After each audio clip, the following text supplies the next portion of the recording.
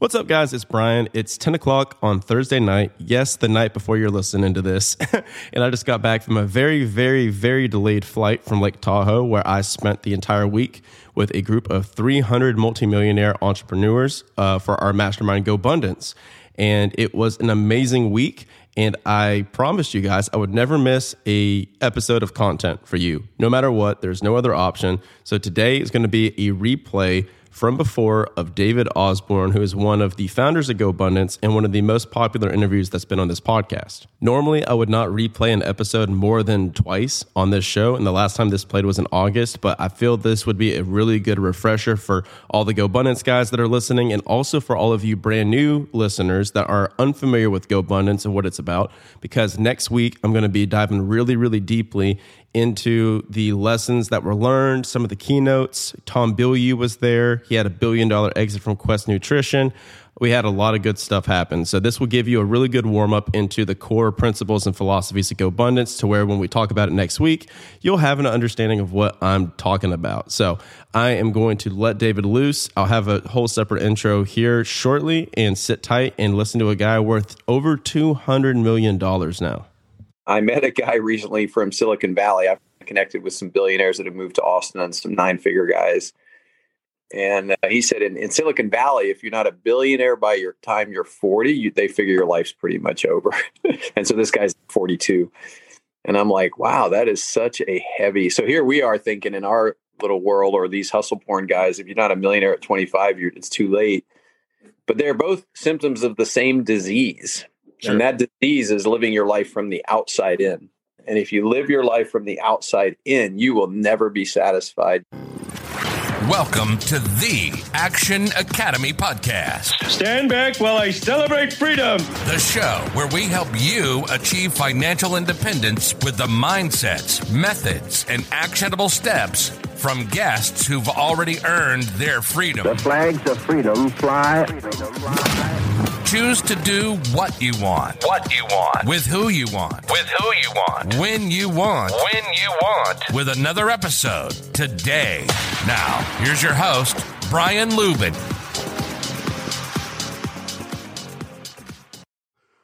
What's up? Hello for the first time, or welcome back to another episode of the Action Academy podcast. I'm your host, Brian Lubin, bringing you the mindsets, the methods, and the actionable steps from guests who have earned their freedom so that you can earn it in your life today and this week. I'm not even going to attempt to sound polished or cool on this intro. I'm just going to be real and raw with all of you. The man that I interviewed today is a very big role model of mine, and he is very influential and offers so much value. He's the type of dude that you pay $10,000 to have a phone call with for 30 minutes. That's the type of guy that's on today's show. And I am very honored to be in his world. And before I tell my story about my relationship with him, I will read you his official bio. David Osborn has built one of the top real estate brokerages in the world through Keller Williams, with more than 4,500 agents and annual sales volume exceeding $10 billion per year. David is one of the largest single owners of Keller Williams franchises in the United States of America, and works directly with Gary Keller from basically the origination of the company. David, outside of this, has founded over 50 companies and employs exceptional people that distribute millions of dollars to his partners. By this, David personally has about 5 to 10 people that he pays $1 million a year as a salary for them to manage his life and to manage these separate businesses. So it's absolutely wild. And now this has led to a net worth of $150 million and growing. So David will be a billionaire in his lifetime, which is insane to think about. So at this point, if you don't know me, and even if you do know me, you're probably all wondering, hey, Brian, how the hell did you get A, this guy in your podcast, and B, involved in this guy's life? So I will tell you a brief story. It was 2019, and I was trying to figure out how to become the man that I needed to be and the person I needed to be to accomplish all of my goals. If you listen to my 0 to 100,000 net worth story in that episode, I was worthless at this point, and I was just trying to learn and figure out what the heck I needed to do. So I was listening to business podcasts and real estate podcasts left and right. And I remember hearing David on 1 or 2 episodes of this show, Bigger Pockets, which is a real estate podcast. And he was almost at the 100 million mark at that point. And he was talking about how he regretted doing all of the work and sacrificing other areas of his life to attain his economic wealth. And now him and the other guys that were on the show are talking about this group that they had started called GoBundance, where they focus on wealth in all areas of your life, with your health and your fitness, your wellness, your charitable contribution, your businesses, your economic wealth, your wealth in your relationships, your wealth with your time and your family, all of this combined. And I was listening to this guy, and it was like a lightning bolt freaking struck me when I was listening to him. And I was like, I have to be in touch with him. I need to get in his world. There's no way that I can't be in this guy's world. And so I was in sales at the time. So I set out on this grand mission to be able to figure out how to reach out to David Osborn. And he's very difficult to get in touch with. People pay a lot of money to talk to him. And I couldn't figure out how to do it. So what I ended up doing was actually sending a booking request for a speaking engagement to his website, where I requested him to speak to a group of 10,000 people on his website. And I figured somebody important would read that email on his team. And in the body paragraph of it, I just put, hey, listen, I'm young. I am 24 years old. I have no idea what I'm doing. I just know one thing, that I will do whatever I need to do to earn the right to talk to you, to learn from you, to take you to lunch. If you want me to get on a plane from Atlanta and fly to Austin, Texas tonight, I'll do it. Let me know what I need to do. Anything that you hate doing, I'll do it for free. And I got a response to that. And everybody told me how dumb that was to do. But for some reason, hey, guess what? It worked. Just one email changed my entire life. And so from that, they invited me as a guest to the GoBundance Breckenridge Fall Retreat. I think it was a year or 2 ago. And I was able to go and be in a room full of all these millionaires. And I was just trying to figure out how I could best be of value to them. And they accepted me in their world. And now this has ballooned and gone crazy into this life that I have today with all of these exceptional people that I am privileged to have in it. And so that's why this interview is so special, because now David is coming on a podcast that I created last October. So literally in a year or 2, everything has come completely full circle to where I heard a guy on a podcast worth $100 million across the country. Everyone told me that I would never have a chance of talking to. And within 1 or 2 years, I have my own podcast, and he's coming on a guest, and he's giving me the honor of his time and giving you the honor of his time on this show. So with that, please leave us a rating and a review. We have an hour and a half with a future billionaire on the show right now. Without any further ado, I'm going to let him loose. David Osborn. All right. The man, the myth, the Osborn. How are you, my friend? Hey, Brian, it's good to be with you, my friend. I'm doing great. I am in Austin, Texas. It's cold. It hasn't been cold much this year, and just took my daughter to school, and it's a fresh 40 degrees, which is nice for a change. Yeah, and that's something you do every day, right? You're the one that's responsible for taking them? We split the duties. So my son goes to one school and my daughter goes to another, and my wife takes one kid, I take the other, and we mix it up. The son is a little bit of a further drive. She does 3 out of 2 for that, and I do 2 out of 3 and flip it for the other. But we're pretty flexible. It's really just dependent on my schedule, which varies. Today was busy, so today I took Bella.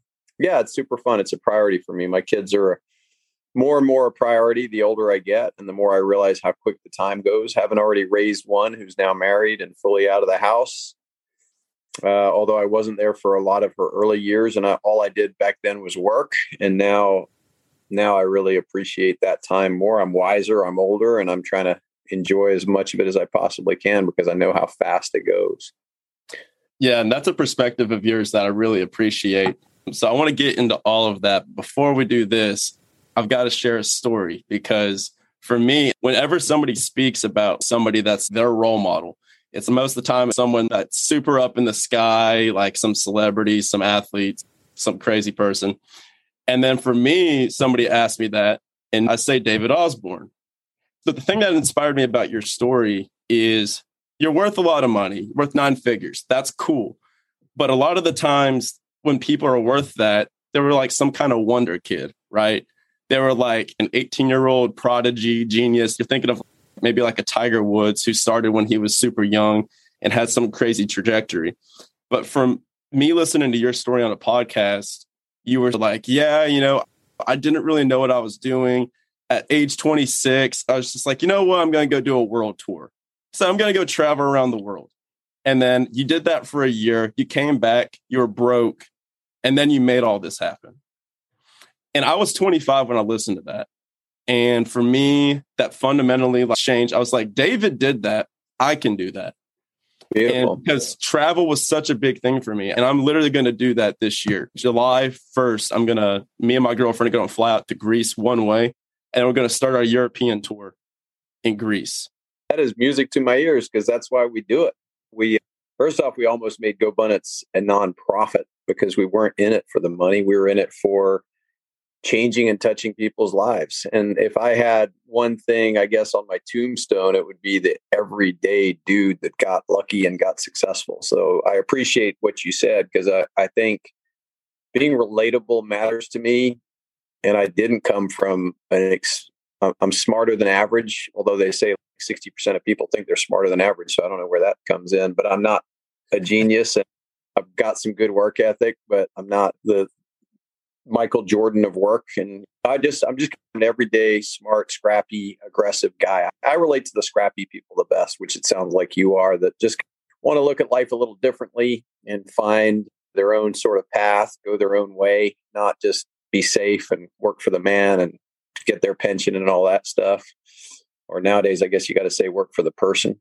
But yeah, it's exciting to hear you say that. And I think travel is almost the best bit. Like it all leads to one another. So the fact that you're willing to cut loose and go free and hitchhike around Europe will lead to more, I believe, financial freedom and success in the future. And when I hitchhiked around the world, I cut ties with my corporate job because of a bad experience I had there. And I just went and hitchhiked around the world. That was the beginning of this opening my eyes to what's possible. And I think many people just don't open their eyes. It's not a question of brains. It's not a question of work ethic. It's not a question of luck. It's a question of people not opening their eyes to what's possible. And then when you see it, you're like, oh my gosh, it's not even that hard to live a different life where you can be financially free. It's not easy.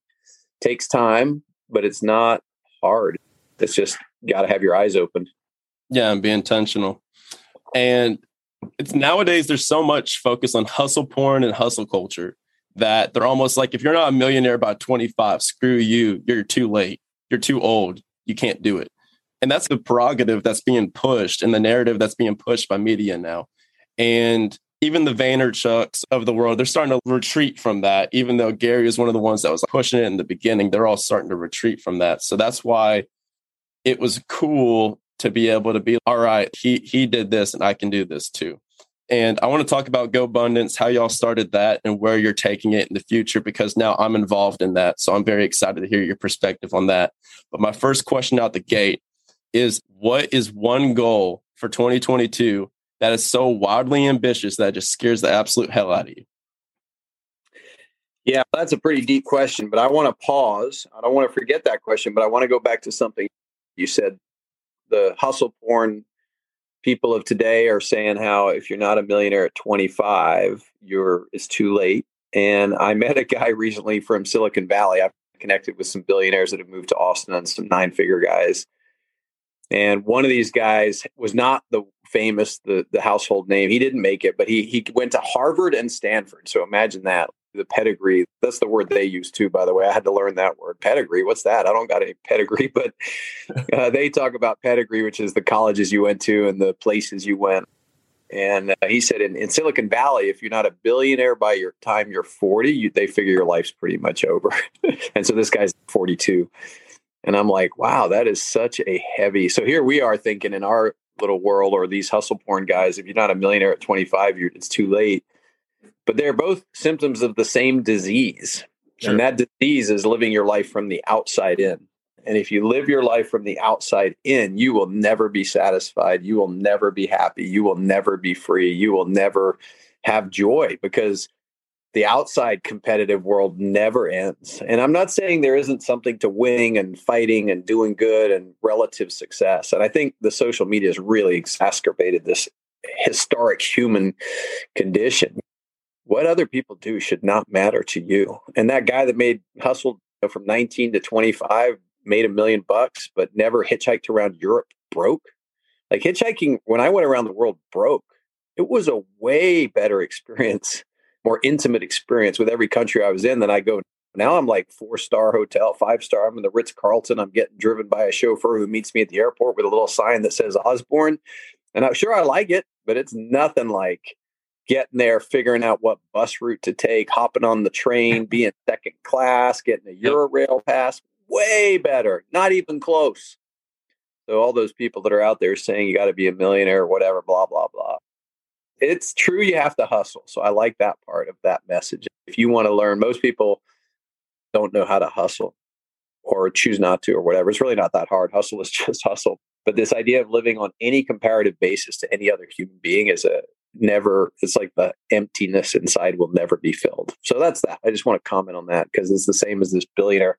Take to your little guys that are worth 5 million at 40 or 15 million at 40 because they followed that advice, and go talk to the Silicon Valley guys and they're like, oh, if you're not a billionaire at 40, you're washed up. But stupid. It's just dumb. Not spiritual. It's very materialistic, and we all die and we all wash away and we all erode. Okay, so then to your next question. What is a goal? We all die, we all wash away, we all erode. On to the next question. Yeah. Today a peacock, tomorrow a feather duster is one of my favorite quotes. Whenever I feel prideful or arrogant, like just today you're a peacock. The world looks at you to think you're pretty, and tomorrow you'll be a feather duster. And some old guys, someday you'll be a dust in a coffin. So don't get lost in the comparativeness. Just think about this little guy in Rome, like back in the days. Like, oh, I'm going to make 1 million sestertii. I think that's what they called their money before my buddy makes sestertii. Who cares now? They're all dead. Mm-hmm. What matters is like, what depth and enrichment did they have in their lifetime? And then maybe what you leave behind through your influence on others. Maybe can you pass a positive pool forward? But that's important to me. And it's something I remind myself all the time. I used to have a sign, a whiteboard, and I wrote on it, think eternal. Like first I wrote think in 100 years, think 300 years. Then one idea I recently think eternal. Think what's happening in infinity from now. And it'll put everything in perspective really quickly. So then the second question you had, sorry, that was pretty deep, is what am I terrified of in 2022? And I do have my goals that I'm a little behind where I'm normally at, but the one that I'm going to do this year is which terrifies me, is I'm going to do some internal work to try to get to some of the source of my drive and my success. And it terrifies me. And it's not what you would expect as an answer. And of course, keep in mind, I'm in my 50s and you're in your 20s, and it shouldn't be an answer your listeners are listening to, but I'm going to do a little bit of therapy, going internal, maybe go do the ayahuasca or do some things like that, and try to really get in touch with that piece of me that chased this external success, which succeeded and won.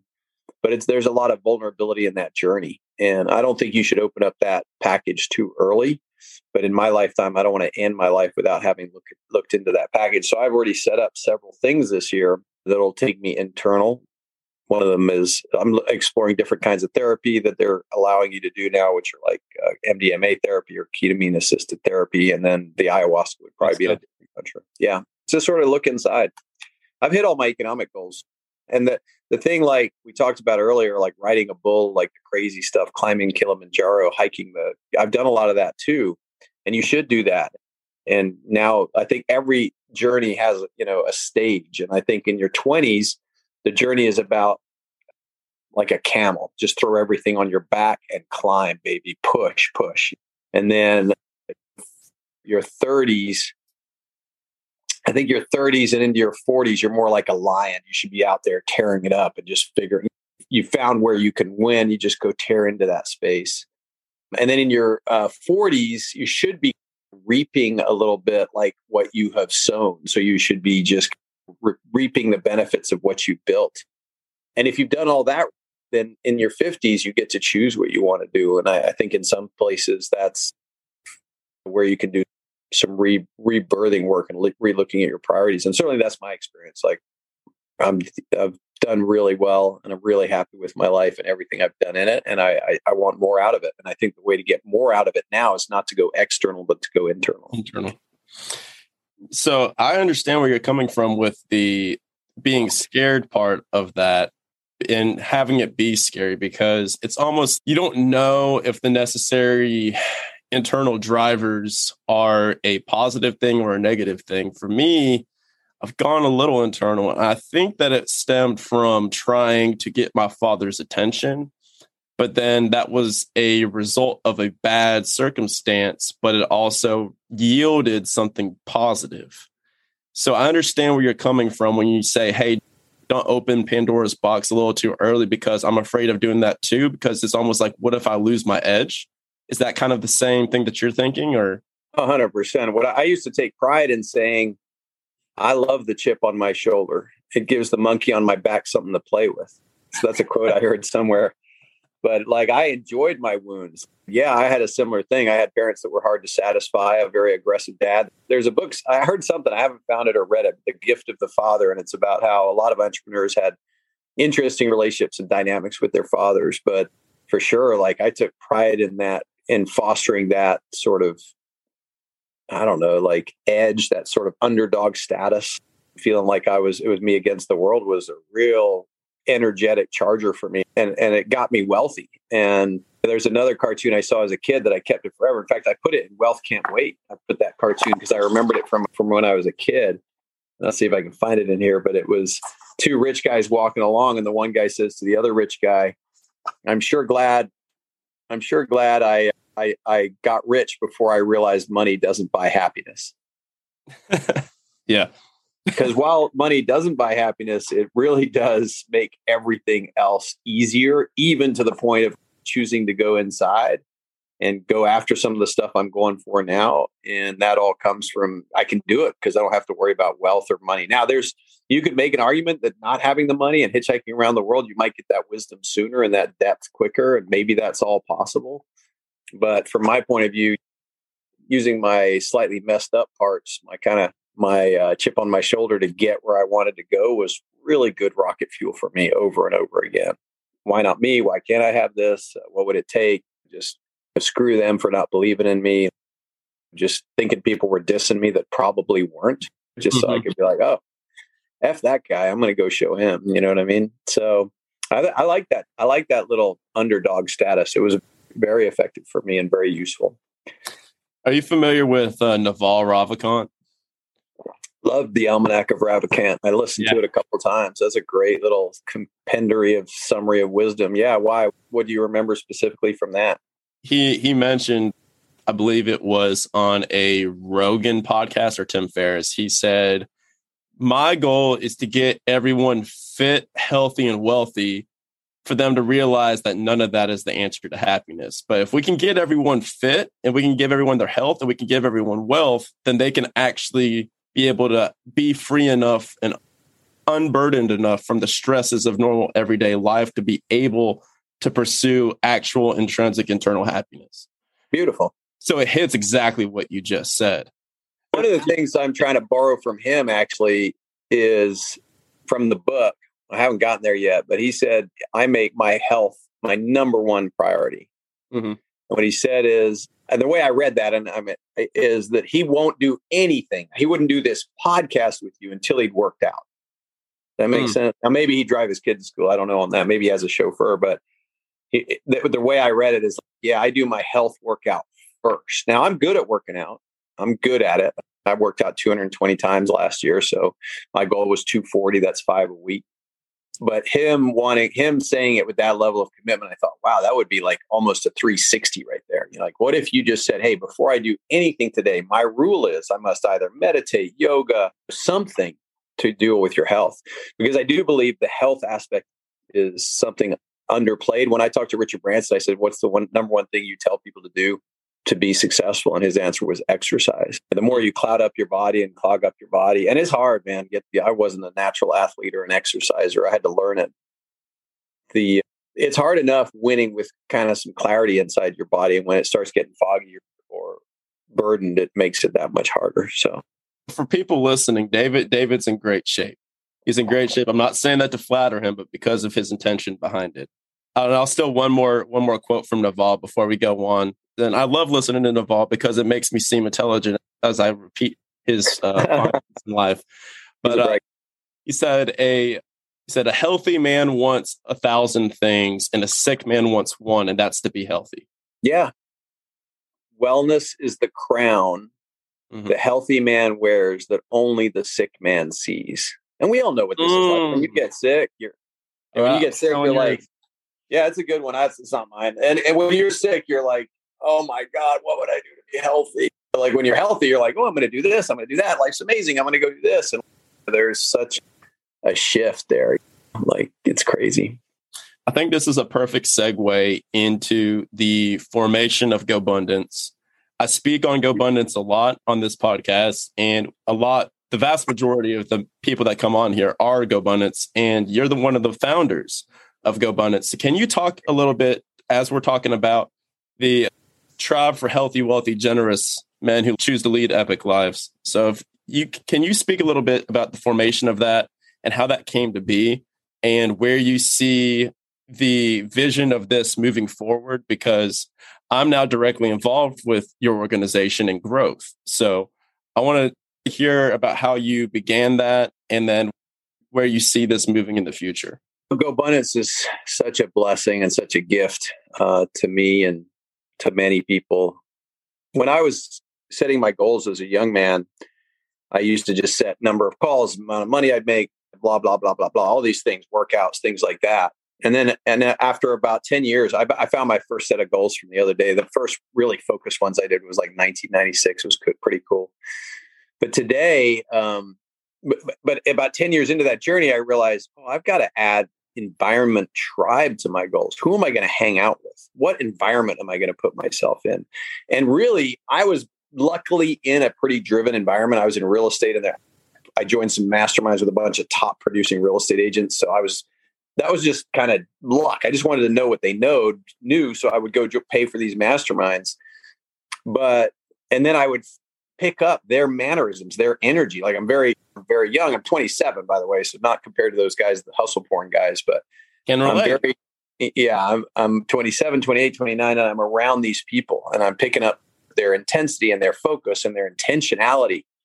And as I look back on it later, I'm really thinking your environment tribe is more important than anything. I think it's probably the number one thing of who you hang out with. Because even when I met, so originally I was in a mastermind and the guy said, hey, pick someone out of the room. It was like 97. And I saw this guy across the room. He looked to be about my age. So I gave him the man nod. He gave me the man nod. It's like love at first sight. We're the only young ones in the group. I'm young. We were like 20, 30, probably right around our 30s. That was Pat Ivan. And he said, you're going to be that guy's accountability coach. He's going to be your accountability coach, and your fee to each other is the other's time. And Pat was a very successful real estate agent at that time. I wasn't. I was up and coming. I just started opening franchises for Keller Williams, and they weren't profitable, and I wasn't wealthy. I was engaged and deep in the game. And that relationship has become, outside of my wife, Pat's intimate relationship in my growth as a human was phenomenal. Like, just him holding me accountable, me holding him accountable. And the fact that I had another set of eyes on my life and I gave him a set of eyes on his life. And then in 2004, we added Tim, and we had this transparency, authenticity, accountability vibe around our relationship. Mm-hmm. And the thing that bothers me a little with the hostile porn guys, you never really know the way these talk, if they are actually successful. And if they are successful, you don't actually know how they are with their spouses in their lives or their children in their lives. You don't get the whole picture, because there's no point in being a billionaire and then having effed up kids or a shitty relationship with your wife. I'm trying really hard to swear less, by the way. So you're going to hear me manage my I normally cuss a storm, but I'm going to try to manage that better. Right. So I want it all. I don't want just the external goals. I want the internal goals. I want the health. I want the relationships. I want the contribution. I want to make a difference. Like, there's a lot. I want the experiences, not just the money is just one of the many metrics. And so you'll find that you get that through being around and exposed to the right people. And so we created that. It was me and Pat and Tim for years. We would share tax returns. We stopped going to as many like masterminds and started just having our own mastermind. And then we started doing adventure trips around our masterminds. And then we reached a point where we were just tired of each other's stories. And we were like, hey, let's just open this up to other people. And we invited 11 people to my house in Steamboat, I think in 2011 or so. It might have been 2012. And one of the guys was from Tony Robbins, and he was like Rock Thomas. He's like, oh, you guys have something here. This should be bigger. You have a lot to offer because of the level of systems we'd put in place around accountability. The one sheet, the life happiness index, the check-ins, the weekly check-ins, the pod. We had talked, my wife would call us before GoBundance existed, like a bunch of little schoolgirls. You guys will get on the phone and talk for 2.5 hours. And I didn't have that before. Like when I was building my businesses, I didn't have 2.5 hours for anybody. But once I had this extreme authenticity with people and we were talking about real stuff, it wasn't superficial. It wasn't getting on the phone and talking about your football team or what you ate for breakfast or the great restaurant you went to or the bar or the party. It was about what's working in your life, what's working in your relationship, what's not working, where could you use help? And that became like addictive to all three of us. And all three of us, our lives just grew and grew with this little, like we're watering one another. We were creating fertile ground for one another. We all became financially free together. They both retired. I kept working. I saw them both step back and enjoy lives. And when we first met, me and Pat, all we competed on was the number of hours worked. How many hours in a day could we work? That was our start. Who's the best hustle porn? That's where we started. And then we learned actually the hours you work doesn't matter. It's the quality of your hours. We learned this concept, dollar productive hours. So how many really intensely productive hours could you work and then delegate the rest or not do the rest? So then we found that actually in 5 really good hours, you get more done than in 16 hours of just blindly hustling. But sometimes you have to do the 16 hours a day for 10 years to figure that out. What is the most important stuff? And then we started competing on the number of days we could take off. And we've switched completely. And then how can we make the most amount of checks every month in our mailbox? Like how could we have the most income from assets we owned? Because there's not a single person on the billionaire list and Forbes billionaire list that doesn't have $1 billion worth of assets. And everyone thinks the income game is the game to play, but it's actually the net worth game that matters way more than the income game. And so all of these were evolutions we went through. And then we started having the bucket list adventures and the age defying health. And we were all married and we wanted to be good dads and good husbands. So that's how that became the pillars of GoBundance. And then we opened it up and it went 11, 22. We seriously were like, maybe we'll make this a nonprofit. But when we looked into all that, it was like too complicated. And then it went 40, 80, 160. Like it's almost doubled every year. And people have just had their lives changed. And it's been amazing. And I've met some of my best friends in the world. I've done business with a dozen GoPros, made millions of dollars from my deals I've done with guys in GoBundance. Way more than I made in the business. Isn't that crazy? I was Cushman yesterday. Yeah, Cushman's a great one. Cushman and I did a deal with Cushman. Cushman, I put 800 in an apartment complex. It's probably worth 2 point. It's probably worth 2 at least. That 800's gone up to 2 in 15 months. Mm-hmm. The home run. Cushman's, been really great for us. And then others like Aaron and Steak and I own 4 businesses together. Camille and I are doing business together. I've had a couple losses too, but you just got to really pay attention to who you're in business with and figure out what's what. Exactly. And then, so you bring Chris in and I've actually got, so it's funny that you say all these names. I've got Aaron next Tuesday. I've got Chris on Saturday. So that's cool. Yeah. So you bring Chris and now he came from Tiger 21. I know that's another one that you were associated with. And so what is your vision? Because I actually haven't heard it from you. I've heard Chris's side intimately. I'd be curious to hear your side about where you see this going, because now we just crossed 600 members and we are growing and we're growing. So it's very interesting to grow and then also keep that same level of quality as you grow. So I'm just curious to hear about your vision of it, because you guys are the masterminds behind all of it. I just help on the ground. And I'm in Tiger and I love Tiger. It's one of the 3 masterminds I'm in that are high-level masterminds. One's GoBundance is a bargain. Tiger's $30K a year, and then the other one I'm in is $60K a year. And there's a saying I have with complete love of Tiger. You should never underestimate the foolish errors of your competitors. And what I mean by that is, for some reason, our Tiger did not get along with Chris, and I don't know why. And they had a healthy, positive relationship, but they couldn't work out a long-term future together. And Tiger is amazing, and Chris is amazing, but they couldn't find a future together. That error, that, in my opinion, error, maybe not in their opinion, was, and it happened to me before in real estate companies. So Chris was on the street, he was available, they couldn't come eye to eye, and so we hired Chris. I already knew him. He'd been my Tiger chair for 5 years, 6 years. And I just knew his drive, his commitment to excellence, his commitment to hustle, how hard he worked, and his vision. And he'd gotten things for me like visiting Necker Island and meeting Richard Branson and doing just so many leadership-based opportunities. I passed on an opportunity to go land on an aircraft carrier and spend the night there and all that kind of stuff. So it was just phenomenal. And, so I was like, great, let's get into business. So we hired Chris and Pat, Tim, Mike, and I've been working with Chris and Melanie to build it. And Chris just has a powerful vision. And the thing about any company is it's either growing or shrinking. There's no stasis. You can have stasis in your family. Hey, we're not having any more kids. But in a business, there's only two ways you can go. And then the key is, as you grow, you change and you add values in some areas. Some things fall away. And I've done this with Keller Williams. When I joined Keller Williams, there was 800 people. Now there's 180,000, and we're the number one real estate company in the U.S. So I know the journey, and I know what it's like. And it's going to be the better and better, more and more people you have in an organization, the better and better opportunities you have. How can we maintain the quality? Well, simple. We're just going to raise the standards. Sure. So right now it's $1 million net worth to be in and $5 million in champions. And I could see those doubling in the next few years. I'm hiring great guys that are growth directors that can make sure we've got the right people coming in is also part of that journey. And then really making the local chapters vibrant and active, and then making sure we have really quality nationally based events. I'm really excited about the number of lives we're impacting. And I think it would be selfish to not impact as many people as possible.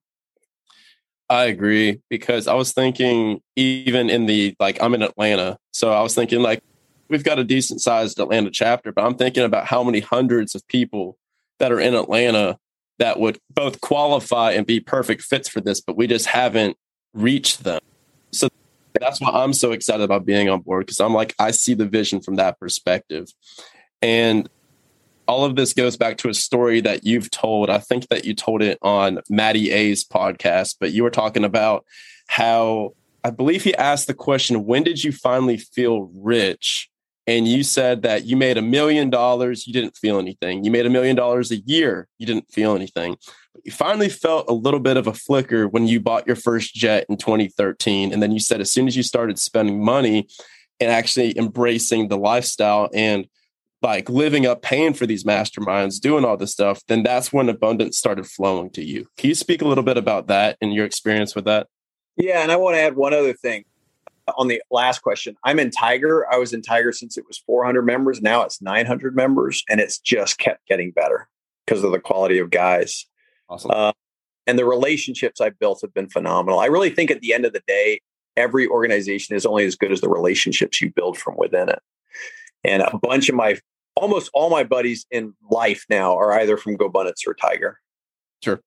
Same. So, and when you see people that's what matters. When you see people that are making it easy and doing it and making it happen, and they're authentic and transparent, your life will be transformed. Now, when they're pretending and faking, and that's what you see in a lot of the hustle porn guys, is pretend. Here's my Ferrari. Here's this. Here's that. I'm doing this. But it's all, you don't know if it's real or not. You don't have the finest idea. They could be on the edge of bankruptcy. They could be ripping people off. There's so many different ways that could be going on, and it's all image conscious. But in our group, and the same in Tiger, hey, it's authentic. Here's us presenting our one sheet. Here's what's going on. And you can really grow from that, because it gives you the opportunity to prune the parts that don't work and nurture the parts that do. So in answer to your question, sorry, I'm babbling a little bit. Yeah, I never felt wealthy. My mom grew up during World War II. So she was super tight, super conservative, very money conscious. We wore secondhand clothes as a kid. Most of my toys as a kid were passed down from my brother. We were definitely the middle of the middle class because we lived on a soldier's income, and the military takes care of soldiers. So it wasn't great, wasn't bad. We didn't have a lot of money, but we always had a when my dad had the military attaché post, which was his last post when he was a full bird colonel in London, we had a government provided house that was worth probably worth $30 million. It was like right downtown London, but it wasn't. And that was pretty cool. That was right at the end. But that stuck with me. So I never bought a new car. I never sold a house I lived in. I was really frugal in how I ran my businesses and everything. The only thing I would always spend on was education and talent. And by the way, I was a terrible college student, but once I got into business and realized how much there was I could learn, I was always investing in my education. And that mastermind with Fred Gross, where I met Pat Hyben, was worth 10 times what I paid for it. And I think it was back then, it was like $4,000 a year. But in hindsight, and that's so true even of Tiger. I've been in Tiger since 13 and I almost dropped out. But this year I made a relationship that I just freaking love the guy. So it's $30,000 a year for a relationship that I think is going to be instrumental to my evolution in my world. And a guy that's really successful, incredibly intelligent. And that's one relationship. That's just one relationship. We've already partnered up on something that's probably going to save me $150,000 a year. And I just am so excited about the future with this relationship if I nurture it and develop it well. He's completely different from me. He did all the things, very bright, never failed, didn't fight. He wouldn't be a good GoPro because he's not scrappy. He's more just brilliant. He's one of those guys just born brilliant we talked about. No adversity. Yeah. He had some health adversity and some other adversity, but he just was born smarter than everybody. It's very clear. And it was an athlete and everything else, but I just really am proud of that relationship. So I'm hoping that'll last for a long time. Yeah, for me, like all that scrappiness and that saving money and that being cautious. And then we had the downturn of 06, 7, 8, 7, 8, I guess 9. And my income was cratering and my expenses were all staying the same. And I had some money then. So I was starting to feel rich in 06 when it was just booming and it was climbing and I was making more and more money. I was going up 30% a year and I ran that out 10 years. I'm like, oh my God, a 30% appreciation a year on all these businesses I own. I'll be making $25 million a year. So that was 06. And then the crash happened. I was like, uh-oh. And then my income cratered and my profits went down like 60, 70%. My overhead stayed the same, went down a little. So I definitely didn't feel rich in 09, 10, and 11. But then I started investing some in 9, invested a little more in 10, invested a lot in 11. I went all in 2011, 2012. And then the market popped up, like we all know, like it did this V-shaped recovery. Mm-hmm.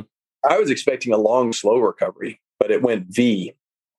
And when it went up, because I deposited like 13, 14, I guess it started going crazy. But I bought a bunch of stuff in 9, 10, 11, 12. And then when it came back, all my old stuff came back. So all these businesses that had 60% loss in revenue or profits that were way down, they came back. And then all this new investments that I'd made come back too. And I made a lot of those investments, frankly, because of GoBundance and because of my GoBros, because of Pat and Tim. Because we were all having these conversations constantly. Like, what do you think's going on? What's happening with the economy? When's it good? And we were all like around 9. Well, we should go buy something, tiptoe into the market. Even though back then, if you remember 09, unless you're brand new, which you are, it was still scary. We still weren't certain if all the banks were going to fail or what was going to happen. And then 2010, it got a little better. And then 2011, and then we were all like, "Oh, we should be buying stuff right now." 2011, 2012. To me, that was the biggest buying opportunity in ever in my life. The other thing I knew in 2012 is I didn't know any rich people in 2011. So I was trying to raise some money because I had so many deals that I couldn't buy them all. I remember spending hours poring over 3 deals with my CFO. And he's like, David, which one do you think we should buy? And I'm like, really? We should buy all of them, but we don't have enough money. So we're going to have to pick one. And I said, it doesn't really matter which one we're going to buy because they're all, real estate is overly suppressed. And so then I made it a mission to meet more wealthy people. I joined Tiger in 2013. And I think it was around then that I bought a King Air 300. And I remember my goal was to not buy a King Air 300 until I was making $10 million a year. But one of my coaches at the time, actually Ricky Williams, the football player, who's a very interesting dude, he was like, David, do you think you'll make more money or less money with the plane? And I was like, I guess probably more. I don't know. So I bought it. And sure enough, my income went up every year after I bought it. And I don't know, of course, that could be true and unrelated, which is another one of my like confirmation bias awarenesses is you can have 2 things that happen, but they may not be related. Sure. Because the economy was recovering. But I tell you, it changed my life. Like the ability to go have meetings in Memphis where the last flight home was like 5 p.m. and be able to have dinner and still get home and see my kids the next morning. That's what I bought it for. That was the biggest blessing. to be able to go have a day meeting instead of a 2-day meeting or a 3-day meeting and just get home. And then, so I started using that a lot. And that was really, and then I think around 2014, I think once I got comfortable spending what I would call stupid money, because flying private in a plane is stupid. Mm-hmm. When I could fly to Memphis for $700 on a commercial round trip ticket, or I could go on my plane and it would cost me $6,000. There's no justifying that. You can't justify that mentally. It doesn't make any economic sense. Sure. That's when I started loosening up a little bit with what I was spending. And that's when actually I got wealthier and more abundance started flowing to me. And so I shifted everything and changed the way I looked at it all. And I quit staying in the Holiday Inns and driving the cheapest rental car that smelled of cigarette smoke I could find. And I just told my team, hey, get me something that creates an environment that I want to be in, that motivates me to keep doing what I'm doing. And so I stepped up the environment. Now, a lot of people, by the way, step up the environment from day one. Too soon. I think so, too soon. I don't know. Maybe it works for them. But for me, like, I needed that capital. And by saving all that money early, I was able to acquire that capital. And I know guys back then, by the way, that made less than me and lived 4 times better than me. And I'm way ahead of pretty much all of those guys that live bigger. But there's some point where if you're living small and you're wealthy, you're kind of stupid then too, right? Because to me, maybe not, unless you're like saving up and giving it all to help the world, which is also a beautiful thing but ultimately living like you're poor so you can get rich makes sense. Living like you're poor when you're rich didn't make sense to me. So I loosened up on all of that. Perfect. Now I want to be conscious of your time here. Are you good for another 20-30? Sure. Okay, perfect. So two other main points I want to take you on. One of them is I'm curious to know about the wealth jumps and which ones that you found the most challenging, like maybe the first million to 10 to 7 to 8 figure, the 8 to 9 figure. Now, as I'm hearing, it's as you've got this built, it becomes a little bit easier. But I know that you're pursuing the billion.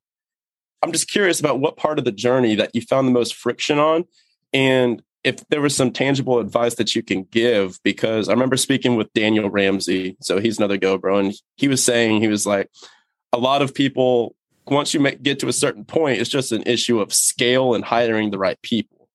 So that was some of the tangible advice that he was able to give. So I was just curious from your experience about where the most friction was associated, and then what were the levers that you pulled to be able to alleviate that? Yeah, I think definitely the first million is by far the hardest. Like, making it early is usually because you don't think the right way you need to think in order to be successful. So you literally have to break down and rebuild. And so for me, the first million was the hardest. I didn't think right. I didn't know how to be in life. And Gary Keller was a huge influence on me back then on because he was a trainer and a coach and teacher. And I just needed to learn how to think. I think Gary said something many times over. He said, leaders teach other people how to think.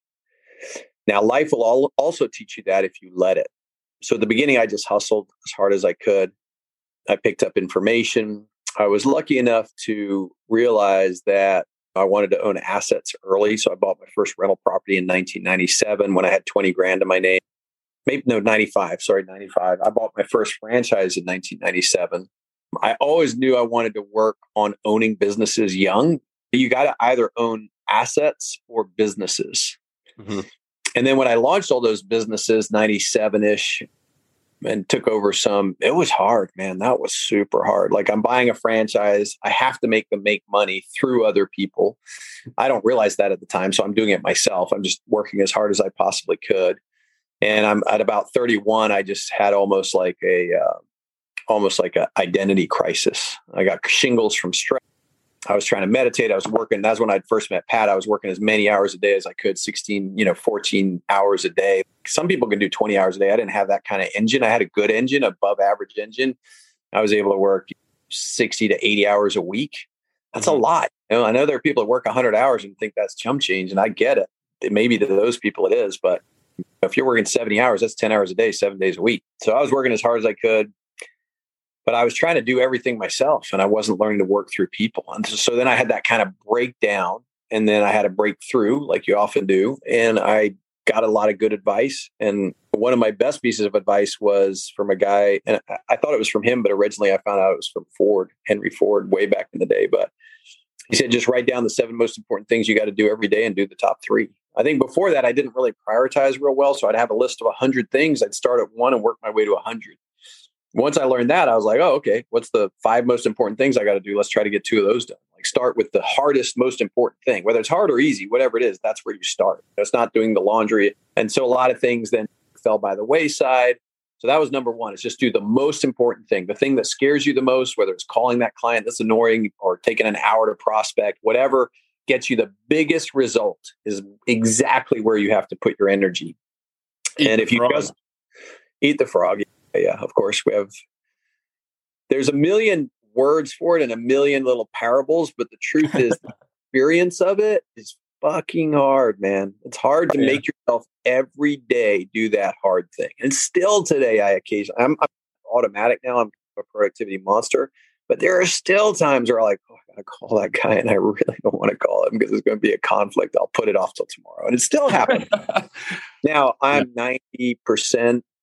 I'm 1,000% better than I was. 90% of the time I do the thing that needs to be done, but there's still days where I'm like, oh God, that one thing, I don't want to do that.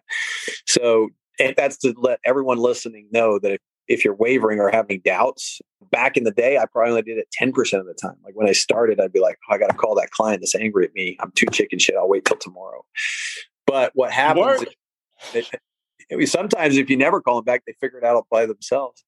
But I built that muscle up. I built that productivity muscle up. I built the doing the right thing habit first that needed to be done. And that's what changed my life. So I think the mindset shift came first and the money followed. And that's why it's so hard. Because when you're young, one of the things you built yourself on is bravado and pride and capability and self-confidence, even though it's kind of fake self-confidence. But you have to be willing to break that down and let in the room for the new wisdom and new knowledge to really push forward. And then the second piece was, my favorite quote is, one of my favorites is, I do it, we do it, they do it. That's like the evolution of business. If you want to get really big, it's always they do it. There's a huge army of people fulfilling their dreams through the economic organization you've created. And so I do it as working as hard as you could, just like I was in 97, 98, 99, and did for 10 years. We do it. Often people mistake that. So we do it for them might be actually, it's an I do it where I've got 3 extra people following me, making me able to do more. That's a small W, we do it. A big W, we do it is when you start having a team of people that are really capable and driven and capable on their own. An example of a we would be you and Chris working together. That's a we with a capital W, where you're going to be very independent and you're going to work to help Chris build this organization. And then when you're super successful, you get to they do it. And that's where Chris is really running GoBundance. I'm certainly on the board and putting in my 2 cents, but Chris is driving that. In my real estate company, Smokey Garrett is the partner that drives that. My partnerships with Aaron and Machistegi, Aaron drives that. Matt King drives a bunch of things for me. That's where it becomes they do it, and you're more like on the board of directors, and that gives you massive scalability. And as Daniel said, once you reach that point, you become addicted to finding talent. That's what you so as my life transformed and changed from doing everything, it boiled down to 3 things: finding talent, finding deals, and creating a vision. So those are the 3 things that I became like, that's my dollar productive activity. That's where David Osborn gets the biggest bang, creating a vision that's big enough for people to fit into so that I can attract talent, finding opportunities for these talent, and then recruiting great talent. And today I'm trying to get out to where even my team does all of that. So as much of that as possible. But I had an amazing coffee yesterday with a woman for 2 hours who's super talented, incredible. I'd love to have her in my world. And she's at a job and she makes $500,000 a year. She's no nonsense. She's incredibly capable. So that's an example of the kind of talent I spend with now. Whereas when I was beginning, I remember spending hours with people that had never sold a single house because I needed them to join my company so I could hopefully pay the bills and break even. Yeah. So that's the evolution. I, we, they. And yeah, that was then once I planted the trees, and one of the coaching I have again in Wealth Can't Wait is plant trees, manage orchards. And so like my single rental property was a tree. My first franchise was a tree. My distressed debt business was a tree. Like each GoBundance you could look at as a tree. Planting a tree is a lot of work. You got to dig a hole in the ground. You got to plant the seed. You got to cover it up with fertile soil. You got to make sure it gets just enough water, just enough sunlight to grow to where it can stand on its own. At any moment during the early growth of that tree, a storm can wipe it out. Like difficult times, a crash in the economy can wipe it out. A bad tenant can harm a property. But once it gets to a certain level of strength, you have a fruit-bearing tree. And that's way easier to manage. Once you have that tree established, that income stream established, then you just manage the orchard. And when you get to a point where you're like me, where you have enough assets, so now I have a really big orchard. So the fruit that these trees bear enable me to discuss hiring a lady that's making $500,000 a year, right? So I'm able to have, so now it's way easier because I'm able to bring in really top talent to continue the income streams growing.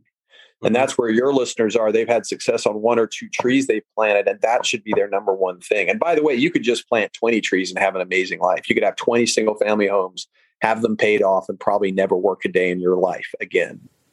You're not probably doing the private jet thing, but you're doing whatever you want to do. And probably in many ways that could be wiser because it's really complex to have a very big life. My life is extraordinarily. I can no longer run my life without a we.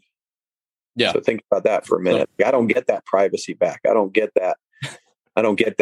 Oh, I'm just going to be me and my family thing anymore because it's too complicated. There's too much going on. So, yeah. So there's the planting the trees is the key. And then in answer to your, how did I get to 8 or 9? I think the scariest part was 06 because we had such a run up, really, and that was luck. And you'll hear me talk about luck. And some people hate the idea of luck, but I actually am a huge proponent of luck. And it's definitely true. The harder you work, the luckier you get. And it's also true what Richard Branson said is when I asked him about it, he said, people say I got lucky because I got out of the record business and into the airline business right when the record business went away. He said, and it's true, I did get lucky, but you have to put yourself in a position to get lucky. Mm-hmm. And the thing I had was I joined real estate in 94, and that was right before a 12-year run-up. 12 years is a long time. So imagine if I'd started in 06 and put all this overhead in place and then had the big crash. It might have been very difficult for me to recover from that. On the other hand, you could make an argument that everyone that starts their business in a downturn does better because they're used to those lean, tough times. But anyway, so everything was going on. I probably crossed the 8-figure threshold somewhere, like I was at 10 or 12 million right around 05, 06. But it was simply a factor of all these orchards I planted. And unlike a rental property, a market center has like this big binary outcome. If you blow it, you lose 150 grand. But if you do it well, it makes you 150, 200, 300, 400,000 a year. And everything was booming then. And I was in Dallas, Texas, which was also lucky because it's a super hot market. And so all of these things probably pushed me over that. And then I probably went right back under it because I got crushed right there when the economy crashed. And that's when my fear was high and I was nervous again. And then I did the same thing. I hustled down, I hunkered down, I made good decisions. I never quit buying, adding assets. And by then I had really good influences in my life. I had a really good tribe of people. I had a lot of wisdom around me. And then the economy, when it kind of came back up, then it's all destiny. Like when you say, I want to be a billionaire, when I first met Tim Rode in 04, I was like, my goal is to be a billionaire. And then I lost my dad and he died in 08 of cancer. And I was like, I don't care if I'm a billionaire or not. Like I saw the end of life and what it looked like. I was like, I just want a joy-filled life. And that's when I had my baby Bella. And that's when I got married to my wife shortly thereafter. And I was so ambitious before that. I was missing out on the juice. If I look at it now, I'm like, oh my God, being a dad is way better than any amount of money I've ever had. But again, it's easier with money than without. Without money, it would be hard. Like I can imagine, like right now I get to go, hey, let's play. Hey, nanny, take the kid. I'm tired of playing with my kid. Will you take the kid so I can go meditate or something? That's what money does for you. And if you don't have that, you'd still be amazing. And it still is amazing. But I was a way worse dad with my first kid in many ways. And that's a whole other story. But we have a great relationship today, which is a lucky blessing.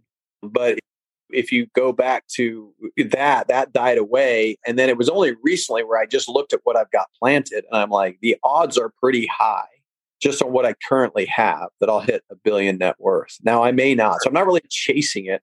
I'm more observing now. Does that make sense? So I crossed over 9 figures a few years ago. And then it's just been crazy. Like it's been growing way faster than I would have thought it would.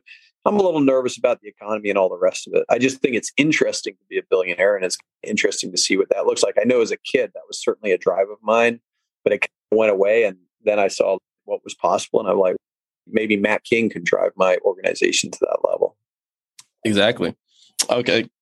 Greatly appreciate you sharing all of that. That was actually it's one thing for information. And this was something I was talking about with Cushman. I was like, it's one thing for information to have information. It's a whole separate thing and a way more valuable thing to society to be able to have the articulation of information. Because a lot of people are so damn smart that they're unable to articulate things in a way that most people can understand. So I appreciate that. That's a skill that you have that is greatly appreciated. So as we wrap up on time here, there's only like 2 other topics I wanted to talk about, which would be like vision and goal setting, or also longevity and health, which is like the whole David Sinclair thing, which I know is massive for you, especially after your dad's situation. I'll let you pick everyone you want to talk about, because I want to be conscious of your time. So I'll fly through them both. Sure. So first off, the health thing. Until 06, I was working out because I believed in the energy of it, and I was trying to learn that habit. But I was probably 3-day a weeker. My dad got cancer. He dies. But while he's fighting cancer, I buy all these books on nutrition, plant nutrition, healthier living, healthier eating. We were steak and potatoes and 2 bottles of red wine and a martini, guys. That's how my dad grew up. So we were definitely that's me. Oh no. Fun.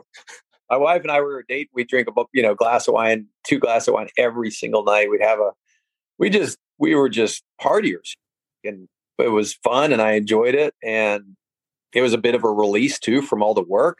But now I'm 30. What am I? Almost 40 when Dad gets cancer and is dying. And I'm reading these books, and I'm like, I couldn't get Dad to do any of it, but I just started adopting it for my life. I bought a juicer. I started juicing, and that really began the journey of taking that same super information acquisitive brain that I developed through business. Maybe I had it as a kid too, but it never went into schoolwork. I can tell you that.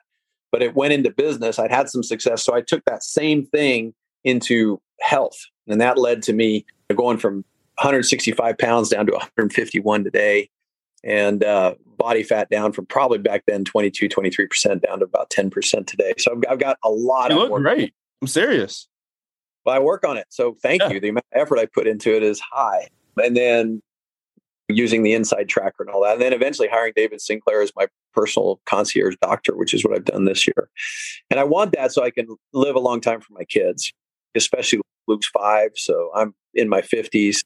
I'll be 20s, 20. I'll be in my 70s or right before there. I just want to be available to him if I can. I'm not egoic enough to think that I can control that. I could, a meteor could hit me coming out of the sky today, but I'm going to do my part to keep that game going. And then books for that. Do you have any books that you would recommend that really stuck out to you that somebody can go read? I think Younger Next Year was one of my favorites. I met that guy and hung out with him a little bit. He's funny. He's a character. But the Younger Next Year book, which basically work out 45 minutes hard, when you break your body down, it rebuilds. Your body's always declining. But if you accelerate the breakdown, then it rebuilds back. Intermittent fasting, How Not to Die is a very fascinating book by Greger on what diets you should eat not to die. There's probably a whole bunch of them. I read a lot of books. It's hard to cut through the fluff with a lot of them, though, because this is such a sexy subject now that it's almost overwhelming. So you're like, there's so many different angles to go on that it's like, for me, I'm 27. So it's, for me, I'm okay. Which avenue should I go down now? Because I am young. I can have an even better impact. I can try to keep this stuff from happening beforehand. But I'm like, which damn thing do I follow? Yeah. I think Inside Tracker, David Sinclair just launched a podcast. Yep. I posted that in the abundance page. Yeah. Oh, yeah, you did. Because you posted it yesterday, I went and listened to the first one yesterday. It was awesome. It was very good. I already know a lot of it because I've talked to him. I think Inside Tracker is a good place to start, too. That's the blood work thing. It's a great time to be interested in it because there's so much. But ultimately, it's like this. Eat less, eat more veggies, eat less meat. Although some guys will argue with and I love meat, too. Drink less, sleep well, exercise consistently, and it's more, I think, aerobic. It doesn't matter how intense it is. It's just really aerobic matters. Get your heart rate up.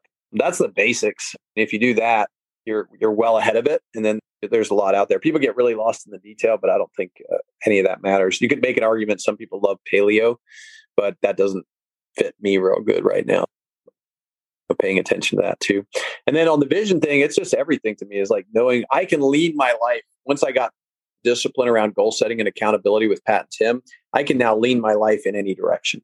So if I wanted to learn Chinese, I could lean into learning Chinese. If I wanted to go live in, I don't know, Bhutan, or if I wanted to write another book, or I know how to lead my life with my accountability through my vision. And it's something very important to me that I spend a lot of time like thinking what I want the next year to look like, thinking what I want the next 5 years to look like. And my secrets to that is to always have a 5-year vision. Mm-hmm. So always know, like right now it's 2022. So I'd write in 2027, here's what my life looks like. And I write a letter to myself as if it were the present time. So I put it's 2027. The last 5 years have been amazing. I put my age, my wife's age, my kid's age. Bella's just moved out of the house. She's at a college that she loves. No, my businesses are killing it. Matt King's done amazingly well. I take my key people in my life and I discuss them. So that's the 5-year vision. That's 2 or 3 pages. That just gives me a target. And I also have a 40-year vision or something, or a 25-year vision somewhere as well. Occasionally, that's much harder. I don't do that frequently, but I remember hearing once about this Japanese guy that had a 300-year plan for his business. I'm like, wow, that's impressive. The way you got to think about this is the more you think about the future, the more you lay tracks down into that future. And you can flow into it and see what happens. And that might be a beautiful way to go too for an artist or a rock and roller or a spiritual being. And I don't think there's anything wrong with that. But as a business person, if you want to take control of your future, you lay the tracks down. And the tracks are that. The second track is your annual goals. And I set the annual goals in the 8 gardens of life. And the 8 gardens of life, which I'm sure you're going to ask me, are relationship, spiritual, physical, intellectual, lifestyle, environment, which is tribe as well, personal, financial, and business goals. So that's the 8 simplified. And and then I just write them all down. And that's a very intense looking 80 goals that I set in all those different areas. And I have a whole page of businesses. There's about 50 or 60 right there, which is my personal goals. And then I probably have another, 40 in my other side here. I'm curious throughout your process of doing all of this, I'll link. Obviously, you have resources on setting goals and everything and how you go about that, because you mentioned your 220 out of 240 workouts for the year, which breaks down to 5 per week. You do your annual goals and you break them down quarterly and then weekly and then break them down into daily habits. So it's the Atomic Habits method, correct? Yeah. And I added and I'm constantly adding. I added Atomic Habits this year. I love that book. I wished I'd written that book. And so then I take about 20 items out and I've got the day check-offs on all the stuff I do. I'm a massive fan on bringing my daily action into the long-term goals that I've set for myself. And by the way, I was a procrastinator. I was lazy. I was a C student. I never did my homework. I didn't really work out. And yet through this 20 plus years of setting goals, creating a vision for my life, that's been the thing for me that's taught me how to, and that's why I'm so addicted to it. My endorphins go crazy when I think about the goals I set and what do I want to track on a daily basis this year. 2 years ago, I added meditation. 3 years ago, I was meditating 10 times a year. Last year, I meditated. How's that one going? I know that one was rough for you. It was rough, but now I've got it. Like I'm doing really good at it. Yeah, I'm nailing it. So which kind did you find worked for you? Because I know you were bouncing around. Yeah, for me, it's all the apps. I'm that way. So I downloaded Calm. I loved for a while Awaken with Sam Harris. And now I also got 10% happier. I have my Fitbit has a whole bunch of, I'm so crazy. I have an Oura Ring and a Fitbit and I cross-reference my sleep, my heart rate, my exercise. Like I'm just really into tracking data, and I'm not a data geek and I'm definitely not a technocrat where I don't dive into all the features. I barely know what these things do, but they work for me in the areas that I like. What I like about the Insight Tracker is it gives you little health tips as you look into it. But yeah, I got all the meditation apps. And what I found is 2 things. I make things work for me. So I bought a sauna a couple years ago and I love doing the sauna and then the cold plunge now. And I thought cold water was my kryptonite before, but now after the sauna, I find it easy. Except this morning it was 53. That's pretty chilly. And then I'll meditate in the sauna. But if my wife's in there, we have an agreement to put our phones down and just talk. So we talk, and I'll also meditate in bed. Like it's a little cheating, but I wake up sometimes with insomnia. I just kick on a meditation app and I'll meditate myself back to sleep. Gotcha. With earbuds so I don't disturb my wife. Yeah, I really probably have meditated. I set my goal next year for 200 meditations, which means I must have done at least 150 this year. I don't have my last year's journal with me, so I can't see it right now. But yeah, it's really clicked in. And that's just a perfect example. Struggle. And by the way, the same is true with vegetarian. I was struggling on that one, but I've figured that one out now. I've got a chef that brings me good food, like vegetarian food. I just heat it up and I eat it. And that's taken my vegetarian days up over 80 last year. And for years, I struggled with that one. So what I'll do is I'll set a goal of 50 yoga, and then I fail. So I set it again the next year. I don't ever raise the bar. But the year I get over 50, I raise it to 75. The year I get over 75, I raise it to 100. And it might take me 4 or 5 years to integrate a new habit in my life. But now I'm addicted to the meditation. It's like I crave it because it helps me to see all the anxieties and fears as just, or aggressions or happinesses or whatever. They're just like clouds that go across the stillness of my consciousness. Does that make sense? And I'm not like a guru all of a sudden. I'm not Yoda, but I now see it more clearly, and it makes it easier for me to let go. And the more you let go, really the whole journey of life for me for wealth has been letting go of what doesn't work so that I could allow room for the new stuff to work, not doubling down on stupid. And I've definitely doubled down on stupid at times, but letting go and letting growth, to me, that's the essence. And that's the biggest spiritual belief I have is that, and I'm not going to get too religious on you, but that God wants you to be blessed. And I'm not a very religious person, but say the Great Spirit wants you to be blessed. God wants you to be blessed. And you just got to get out of your own way. Your ego is what will block that success because it tries to hold on to stuff. And if you just let it flow through you, it'll come if you're patient and open and receptive and get in harmony with the abundance of life. I completely agree with that. When do you know when it's time to scrap a goal? Because I'll give you an example of this because it's something that's important, but I thought it was important, but for some reason I'm just not doing the shit. So my girlfriend's from Brazil. She speaks Spanish, English, Portuguese. Her family speaks Portuguese. Her dad speaks some English. Her mom, not so much. So I'm like, I need to learn Portuguese. That's something I need to learn to be able to communicate fully with her family. And so last year I'm doing all these goals, all these different business goals, all these health goals, all these fitness goals. I'm overwhelmed with all the goals that I got going on. And my Portuguese is one of the goals. I didn't do it. And so at what point do you figure out, hey, I've got too much stuff on my plate, or hey, I'm just being a lazy piece of shit here? So I try to hit, if you set 60 goals and you hit 50% of it, you're crushing life. So 30 goals a year, most people don't even think about that. And so just keep that in mind. When I was nailing it and growing, I was probably hitting 50 to 60% of my goals. Today, I'm up to 85%. But what I do is I just want my favorite goal is to review my goals 50 times. That was a game changer for me. I came up with that about 10 or 12 years ago. And suddenly I was looking at it and I was putting my Roman numerals, which gives me a little endorphin hit. So I'm reviewing them more frequently and I'm putting it in my consciousness. So more stuff started happening. I upped it to 100, but 100's a little too many. This year I backed it down to 80 because like you start doing it without really paying attention to it. So 80 times to review my goals.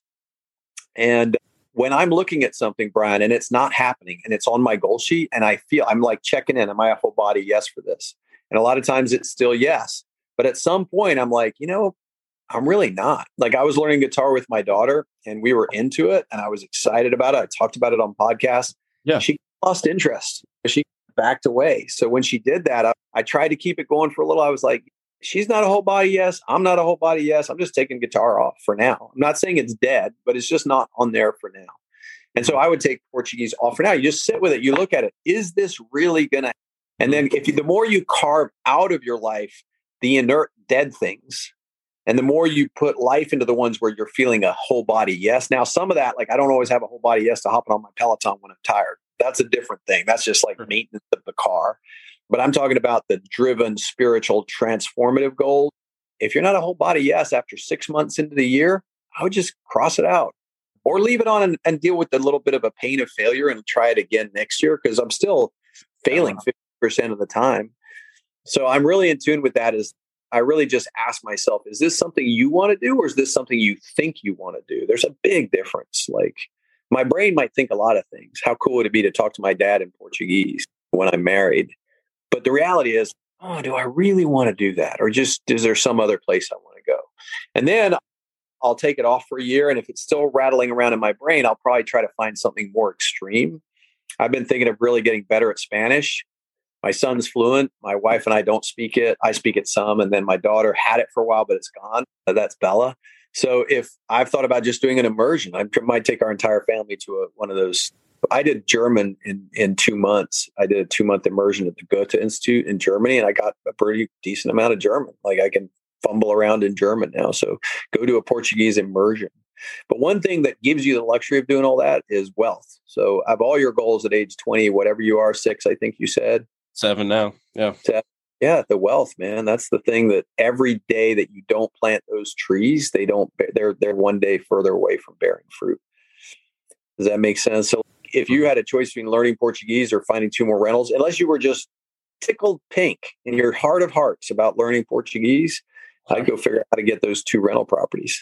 That makes me feel a little bit better. Not going to lie.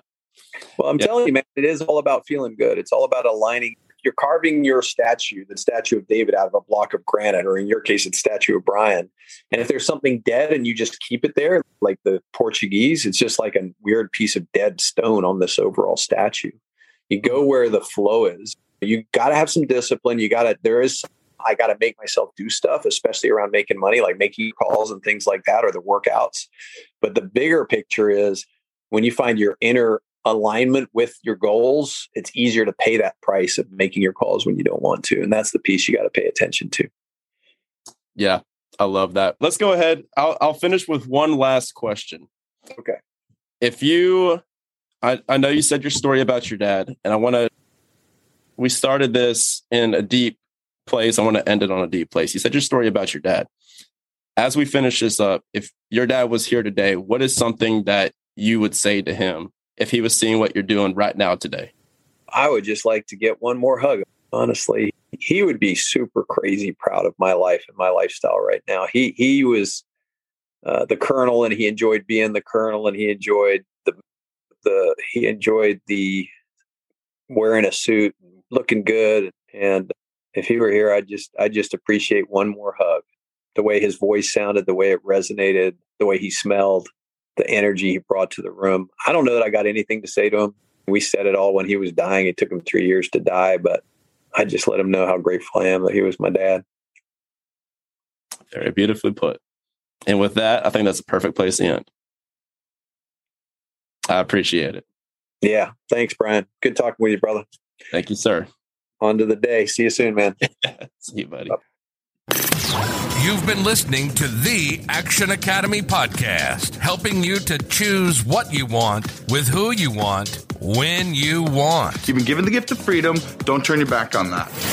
We hope you've enjoyed the show, and we hope you've gotten some practical and useful information. Make sure to like, rate, and review the show. We'll be back soon, but in the meantime, hook up with us on social media. Remember, financial independence is freedom. The flags of freedom fly. Freedom fly.